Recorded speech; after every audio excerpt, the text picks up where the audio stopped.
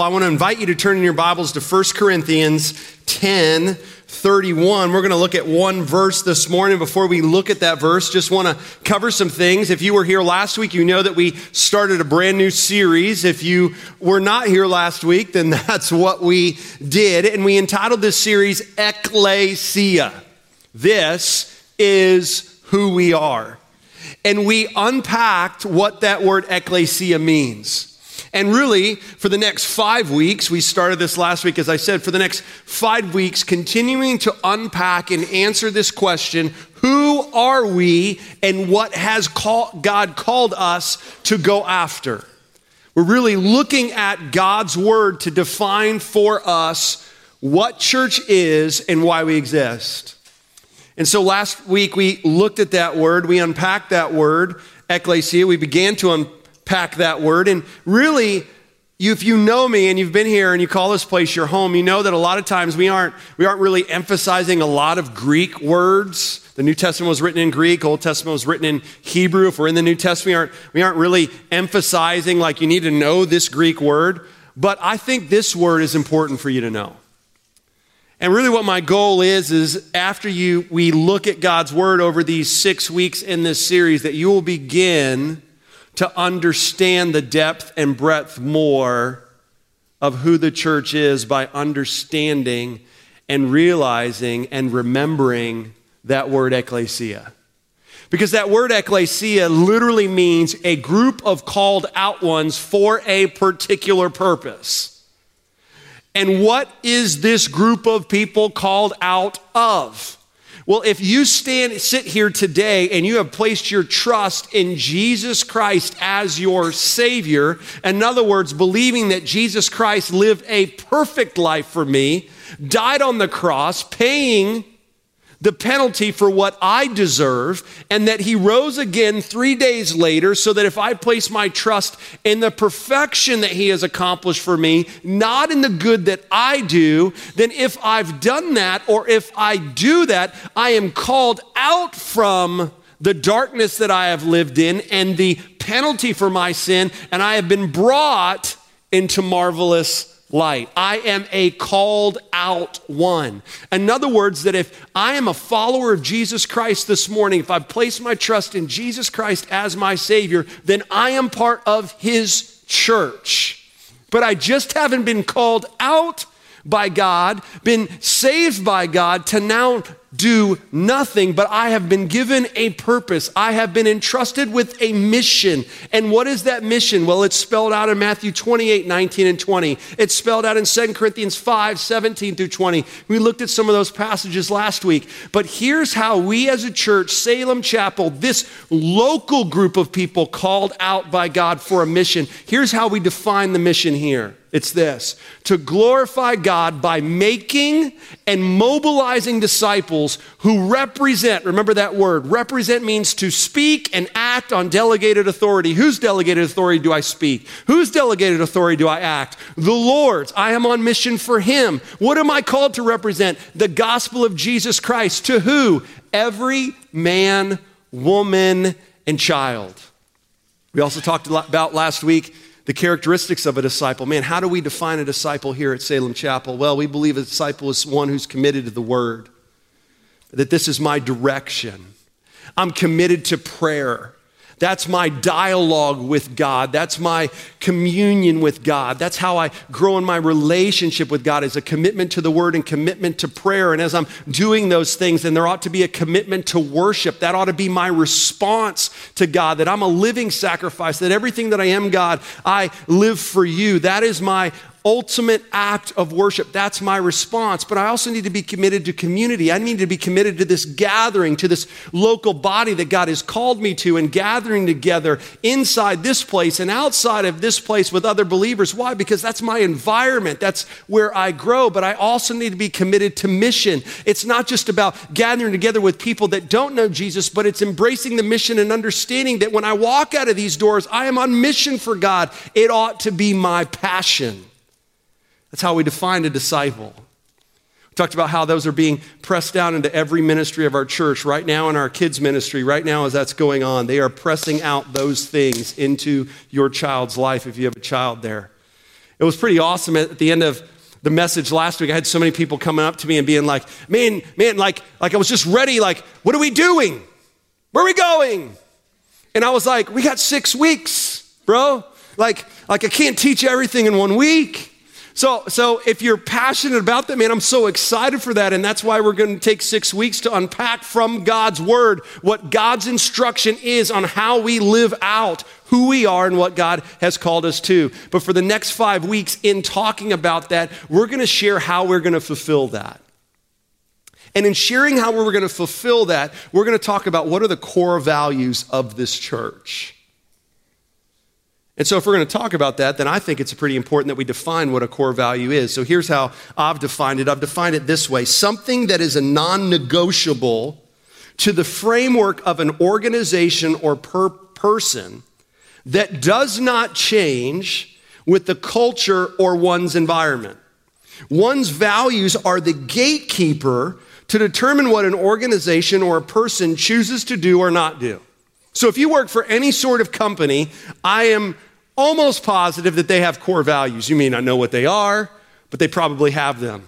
And they decide how prominent they want to place those and how much they want their employees to know those. But rarely have I run into a corporation or an organization that does not have core values.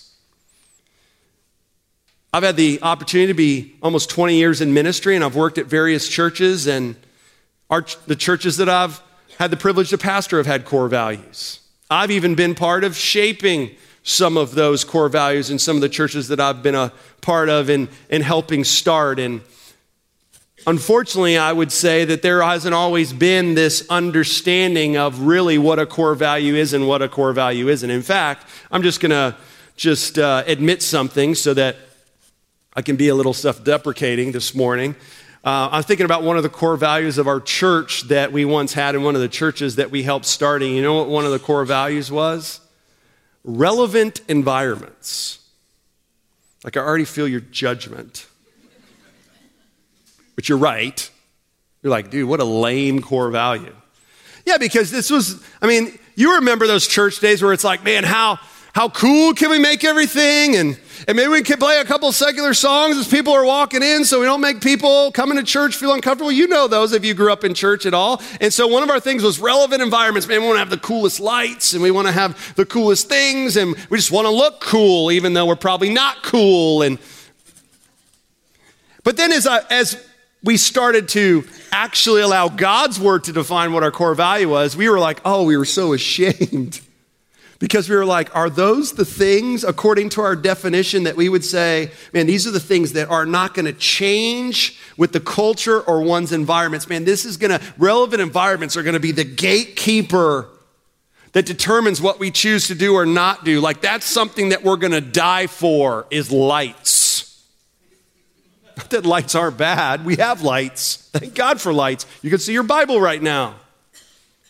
But you see my point. And so as we have even begun as elders to really gain clarity on, what do we want to clearly articulate? What are the values of this church? What do we need to go back to? We need to go back to that word ecclesia. Because if the church is a group of people called out for a purpose, a mission given to us by God, then that means that the core values of this church need to be ones that can be your core values and my core values if I am calling this church my home. So my desire and our elders' desire is that as we unpack these core values, that they're more than what just hangs on the back of a wall when you leave this auditorium. That they are values that hang on your heart. That they are ones that you would say, man, if someone was to ask me, man, what are the Pereira's values? Like what are the things that determine what you do and don't do, that I would be able to say, well, the core values of the church that I go to, man, they're my core values.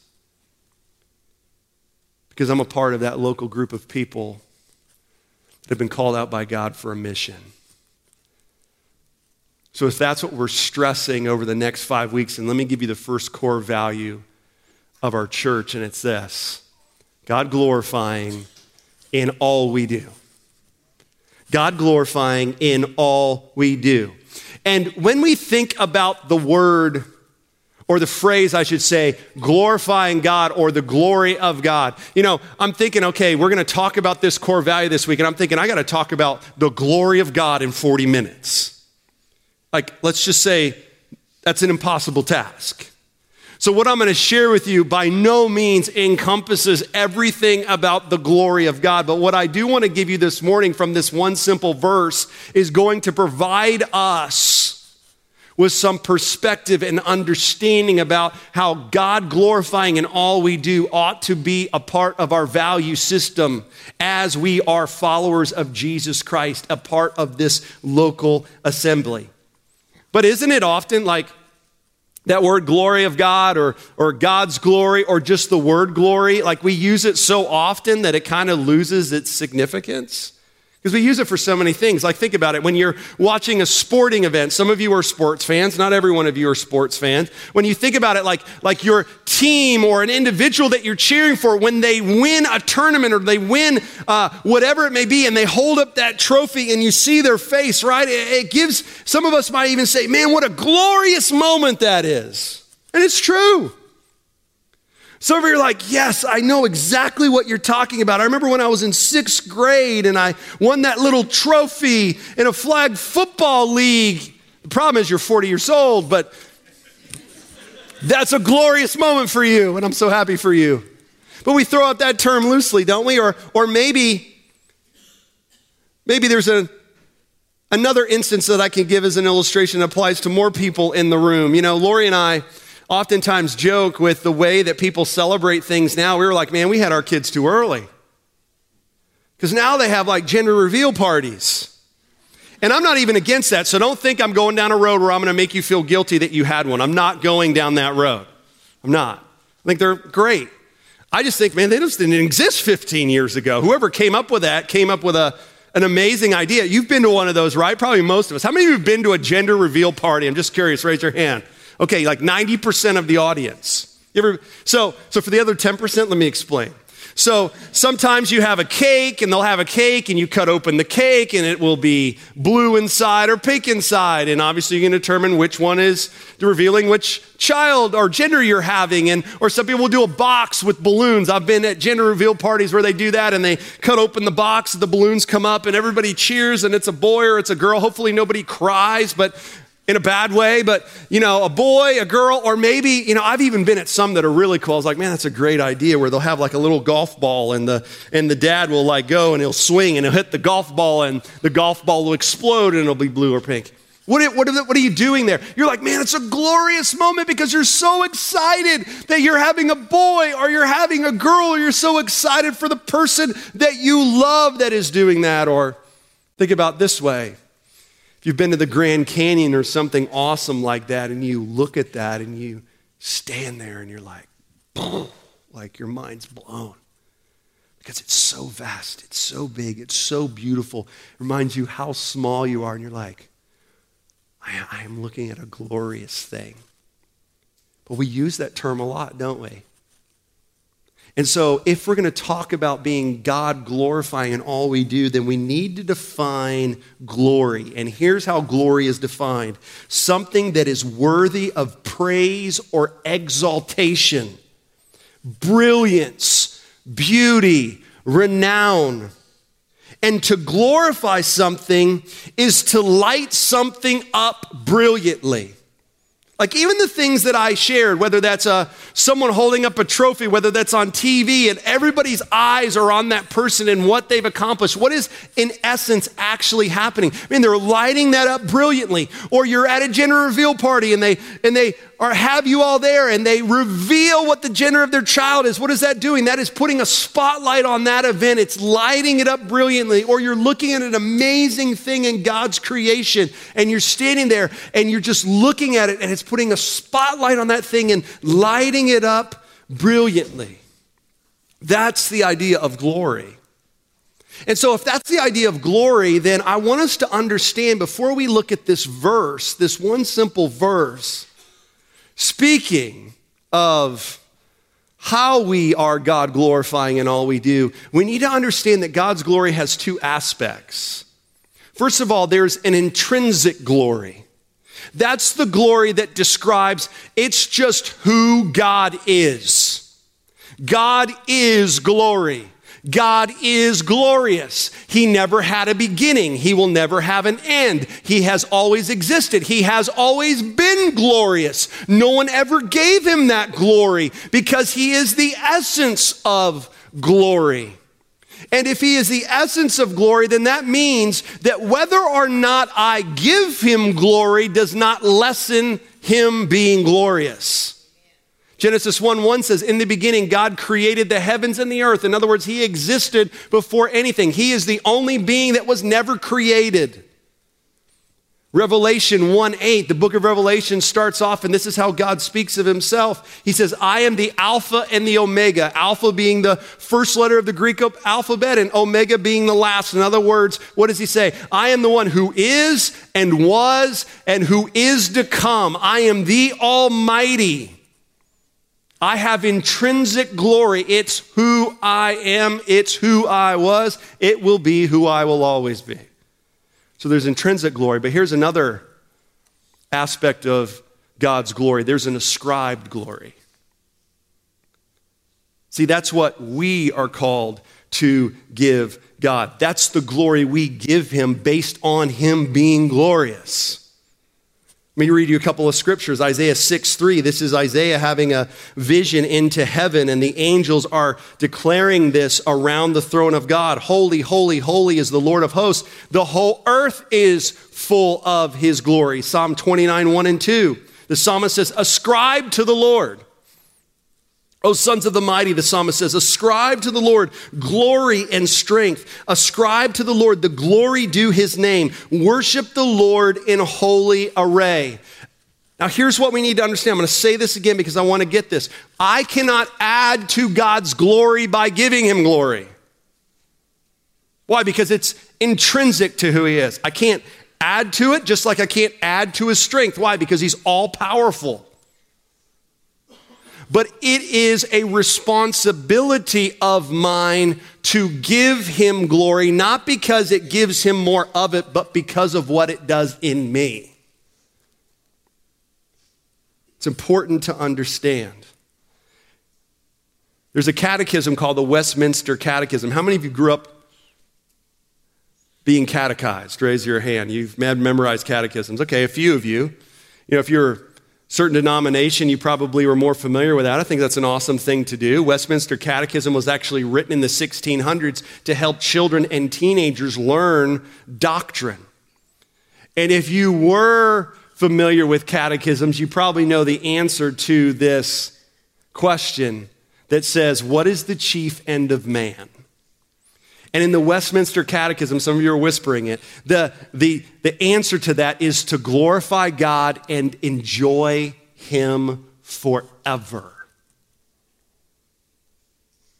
God glorifying in all that we do. And so let's look at 1 Corinthians 10:31 because I think it's important that we have an understanding before we read this verse to understand a little bit of God's glory, understanding it's who he is, understanding our responsibility to give him what he is worthy of, understanding that to glorify means to light up brilliantly. So in 1 Corinthians 10:31 it says, so whether you eat or drink or whatever you do, do all to the glory of God. Now, looking at that one verse, we need to give the context of that verse. Because as I said, we're going to a different passage of Scripture every week in this series, but even in doing that, we still want to give the context so that we understand better where we are planting ourselves in this one verse. And so in 1 Corinthians 10, what Paul is really speaking of is he's speaking to the Corinthian church, them understanding the liberty that they have in Christ. Galatians 5, Paul says to the church at Galatia, it's for freedom that Christ has set you free. So God's word gives me the guidelines by which I am to live my life by. But there is much in those guidelines for how I can live. It's my liberty. And so whether you choose to do something in your house and I choose to do something in my house that is in the parameter of God's guidelines, what you do in your house versus what I do in my house doesn't make you more right than me or me more right than you. It's my liberty. And what was going on here is there was this meat that was being offered to idols, pagan worship, and wine that was being offered to idols. And you had certain Christians in the Corinthian church that knew that that was just a statue. It was nothing more than that, and they could buy that meat at a discount. And so they were buying that meat and they were eating that meat. But there was other people that were just saved from that pagan worship, and that bothered them, that concerned them. It was a stumbling block to them because it reminded them of what they just left. And so what Paul is saying is listen, you have liberty in Christ, yes, to eat that or not eat that, but knowing that you have brothers and sisters who are stumbling because you're doing that, listen, use your liberty to do what? To glorify God. That's the context of this passage specifically. So when Paul says so, he's making that point and now drawing a conclusion on how they ought to live, how the glory of God ought to shape their behavior. That's what it's referring to specifically. But knowing that, I believe that we can pan out in the macro, and even knowing that he's referring to that situation specifically, we can grab a principle that applies more broadly, which is an understanding that whatever I do, whatever task I am in, whatever environment I'm in, whatever it is, I need to do it for God's glory. So if that's the reality, then I think we need to ask this question: why should I value glorifying God in all that I do? It's a good question, right? You ought to be asking that. You ought not just be taking, well, that's what Johnny said, so I guess I'm going to value it. Wrong answer. Why should we? Well, I believe this passage, this one verse, this one simple verse that probably most of you have memorized, is going to give us two reasons why we should glorify God in all we do. And the first reason comes from one word that starts out the verse: so. Which just reminds us, right? Every word of God is important. See, that word so gives us the first reason, and it's this: we glorify God in all we do because it is our response to God's character. It's our response. See, God glorifying in all we do, and that being a value, and that being something that we ought to do, is more than a command. We got some older kids in here. How many of you guys love it when you ask a question, Mom and Dad, why do I have to do this? And your mom and dad say, because I said so. Right? You kids, like, you can say this. Your parents won't be upset. Lame, right? Oftentimes lame. Don't say to them it's lame. It will not go well for you. But if parents, if that's your reason for everything, commercial break, come to our parenting class tonight. I hated that when I was a kid. You know, that works when you're 4, 5, and 6. That doesn't work so well when your kids, trust me, when your kids are 15. We don't like to be told, why do I need to do this? Because I said so. And I love that God doesn't do that. Like, if you're sitting here today and you're like, yeah, I need to be glorifying God in all that I do. That's not the first time that I've heard that. But I really want to ask why. I know it's a command, but I want to know why. And I love that God gives us the reason. Because God glorifying in all we do is more than a command. There's a reason why we do it. Because I think so often we are not ignorant to the command, but we're often ignorant to the reason behind the command. And oftentimes we ask ourselves this, man, we would not want to admit it. I'm not going to ask you to raise your hand, but oftentimes we think to ourselves, man, why am I always told when I'm at church or maybe when I'm even reading in my Bible reminded that I got to live for God's glory? Like, why does God get all the glory? Why am I not to get some glory? I'm told I'm narcissistic if I'm about my glory, but God's not a narcissistic God if all of us are supposed to live for his glory. Like we're like, man, how did you read my mind? And that we'd be so shameful to admit that at times, but there's been times, I'll just raise my hand, there's been times that I've asked myself that. In my 30-some years of being a follower of Jesus Christ. But here's what we have to bring ourselves back to. You're a sinner and I'm a sinner. I'm not perfect, you're not perfect. I don't need to convince you of that. And so if I'm a sinner and I'm not perfect and you're not perfect, then that means I'm going to have sinful motivations. So when I'm thinking, man, I want to live for my glory, I want a spotlight to shine on me brilliantly, it's motivated by selfish thinking, which is sinful thinking. But God is perfect. What did Isaiah 6:3 say? Holy, holy, holy is the Lord Almighty. He's perfect. He's without sin. And so God being about his glory and him wanting you to ascribe to him the glory that's due his name because he's perfect, here's the result. When you do that and when I do that, it is God's best for me because he's not motivated by selfish reasons. He's perfect. He is holy. And he's given us every reason to glorify him in all that we do. You're like, what do you mean? Well, here's what I want you to understand. God's glory is a thread throughout all of Scripture. Let's just take a few moments and to go from Genesis to Revelation. Can you go on a journey with me? Let's start in Genesis 1:1, where we already said in the beginning, God created the heavens and the earth. And what, after everything God created, what was it described as being? It starts with a G. Good. So creation reveals God's glory. God creating Adam and woman demonstrates God's glory. But you only have to go a few chapters, and in Genesis 3, and Adam and Eve believe a lie by the devil that God is not good and he's not about their best, and they sin and they feel shame and they are banished from the garden. But before they're banished, God, in the midst of their pain and their failure and their disappointment and their shame, he gives a promise in Genesis 3:15 that there will be a deliverer that will come that will crush the head of the serpent. What is God doing in the midst of the pain, in the midst of the sin? He is revealing his glory.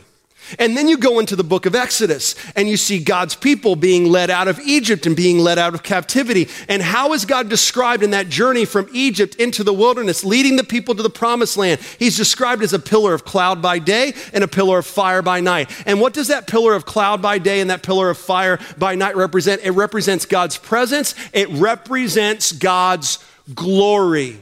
And then we come to later in Exodus when the tabernacle is built in Exodus 40, and what happens, that pillar of cloud fills that tabernacle, showing once again, my presence is with you, my glory is here. And then in 1 Kings 8, the temple is built under Solomon, and what happens when he inaugurates that temple? The pillar of cloud fills that temple once again, showing and representing that God's presence is here, God's glory is here. But then we come to the book of Ezekiel.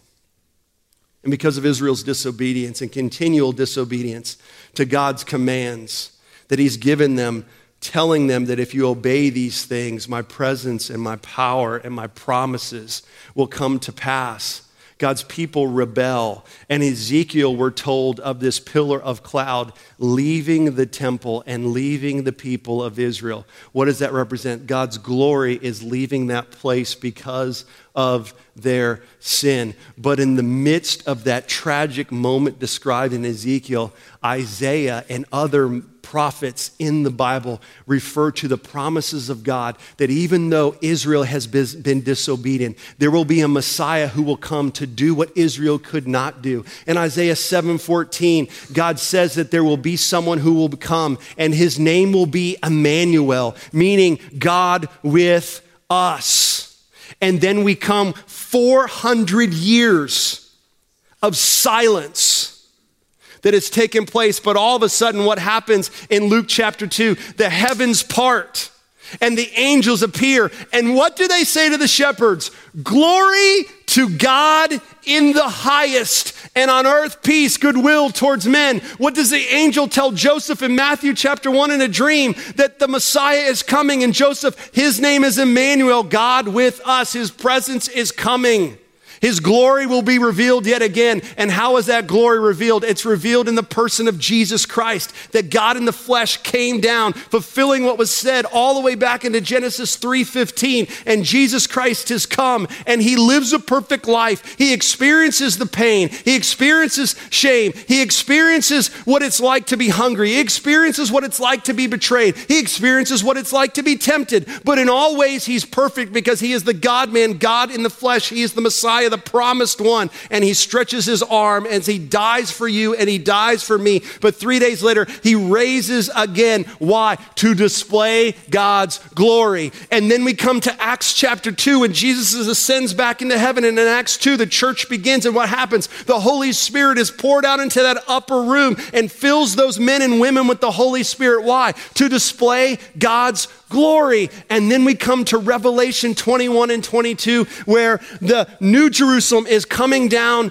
to the earth, and God wipes away every tear, and there is no more sorrow, there is no more pain, there is no more disappointment, and he rights all wrongs. From Genesis to Revelation, the thread is God's glory. So as I sit here this morning and I'm being told that I need to be God glorifying in all that I do, I cannot say that it's simply a command. I have been given every reason that is clearly articulated in God's word, so that when I hear that, I also ought to hear, so? Because of this, so? That I am glorifying God in all that I do as a response to God's character. God, you are good. You are good because you are perfect and you are holy, and you demonstrated that through Jesus Christ for me. So my response to adopt this value as my own is because you are good. But here's a second reason, and it's the rest of that verse. It says, whether you eat or drink or whatever you do, do all to the glory of God. Here's the second reason. We glorify God in all we do because it brings perspective to every part of our life. I have underlined in my Bible, whatever you do, and then circled, do all for the glory of God. I love that. Whatever you do. You're like, even in this, whatever you do. And me holding my wife's hand, whatever you do. Me taking out the trash to the driveway, whatever you do. And me obeying mom and dad when I make my bed, when they tell me to make my bed, whatever you do. You can't ask a question that this verse can't answer when it comes to God being God glorified. That's why we were intentional in the way that we described it in all we do. It brings perspective to every part of our life. Listen, in the amazing, yes. When you're holding your child for the first time, yes. When you're standing, if you're married, before your bride or before your groom, yes. When you graduate from college after umpteen years, yes. When you made that last payment on whatever, yes. Amazing things, yes. Glorify God in those. But listen to me, in the mundane, listen, we got a lot of first-time moms in this room. Let me just speak to that for a second, because I remember when we had our first child. And you know, one of the things, and I asked, Lori's okay with me saying this. One of the things that we talked, you know what she said to me? I'm struggling. And I said, why? Because your life hasn't changed, but my life has completely changed. And I'm not going to ask you guys to raise your hand if you heard that to get you in trouble, but I know we all have heard that. And so, moms, as you're sitting in that rocking chair at 3 a.m. because your baby won't sleep and you're like, oh, I'm so tired, I don't want to nurse him or her again, and you're rocking back in that rocking chair and you're so tired. and you're struggling with all your emotions because your hormones are all out of whack, you can be God glorifying in all you do. You can pray over that child. You can take those emotions to the Lord, knowing that he hears. And the most mundane things that you could never imagine, that would never cross your mind, that this can be a God-glorifying moment at 3 a.m. and I'm dog-tired in a rocking chair, sobbing, and I don't know why. Yes, you can be God-glorifying in all you do. When you're going to work tomorrow and you know you have this meeting that's stressing you out, you can be God glorifying in all you do. See, when this brings the perspective that God wants it to bring to your life, it also helps you determine what am I going to do and what am I not going to do in that moment so that it can be God glorifying in all that I do. It's the most amazing moments and the most ordinary mundane that God wants his glory to be ascribed back to him because it does something in you. Listen, compartmentalization makes any relationship stale and lifeless. Like whether it's a dating relationship, a marriage relationship, a friendship, whatever relationship it is, if you literally said to that person, hey, I love you, and I'm going to tell you again 7 days later, you're in a counselor's office or you're filing for divorce papers. But so often we compartmentalize our life from our worship.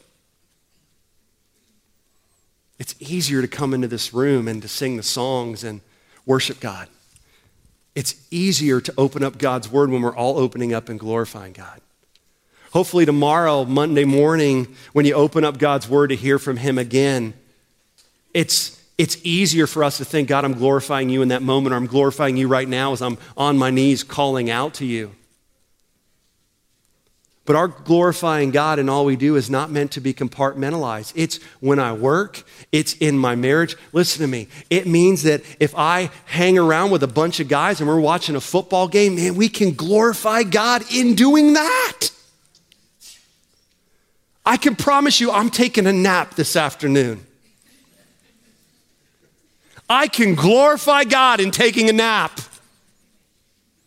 And I know we can laugh at that, but that's what I mean. It's a change in thinking. Don't compartmentalize your life. Every aspect, whether I eat, whether I drink, in whatever I do, I want to do it all for the glory of God. Why? Because of that word so. Because God is good. And when I begin to value that more and more, here's what happens. I want to desire to know God more and more. I'm not satisfied in what I know yet about God. I want to know him more. I want to grow in my intimacy and in relationship with him. That's Ephesians 3:17 through 19. Listen, when I'm valuing that and I'm applying that, man, not only do I want to know God more and more, but I want to desire to worship God more and more in all that I do. God, this is a way to glorify you. I want to worship you in this moment. I want to take my wife out for a date, and I want to understand that even in doing that, that's a way to glorify you, to worship you. When that becomes a value in my life, man, I want to be led by God more and more. Galatians 5:16 through 25 talks about walking in the Spirit and not going and fulfilling the desires of the flesh, that as I say, God, I want to be glorifying in all that I do. Man, I want to be led by you and more. When you reveal that thing, and I'm like, oh God, I've sinned against you in that. Let me confess it. Let me repent of it. God, I want to glorify you in that. My story, my struggles, my pain, my work, my marriage, my family, my hobbies, my friendships. It's all for God's glory. All for God's glory. In whatever we do. He's given us the reason. Why? He's good. It gives us perspective. There's nothing that's off the table from giving God's glory. I want you to stand with me. And as you stand with me, I want to show you that Paul actually gives another reason in verse 33 of 1 Corinthians 10.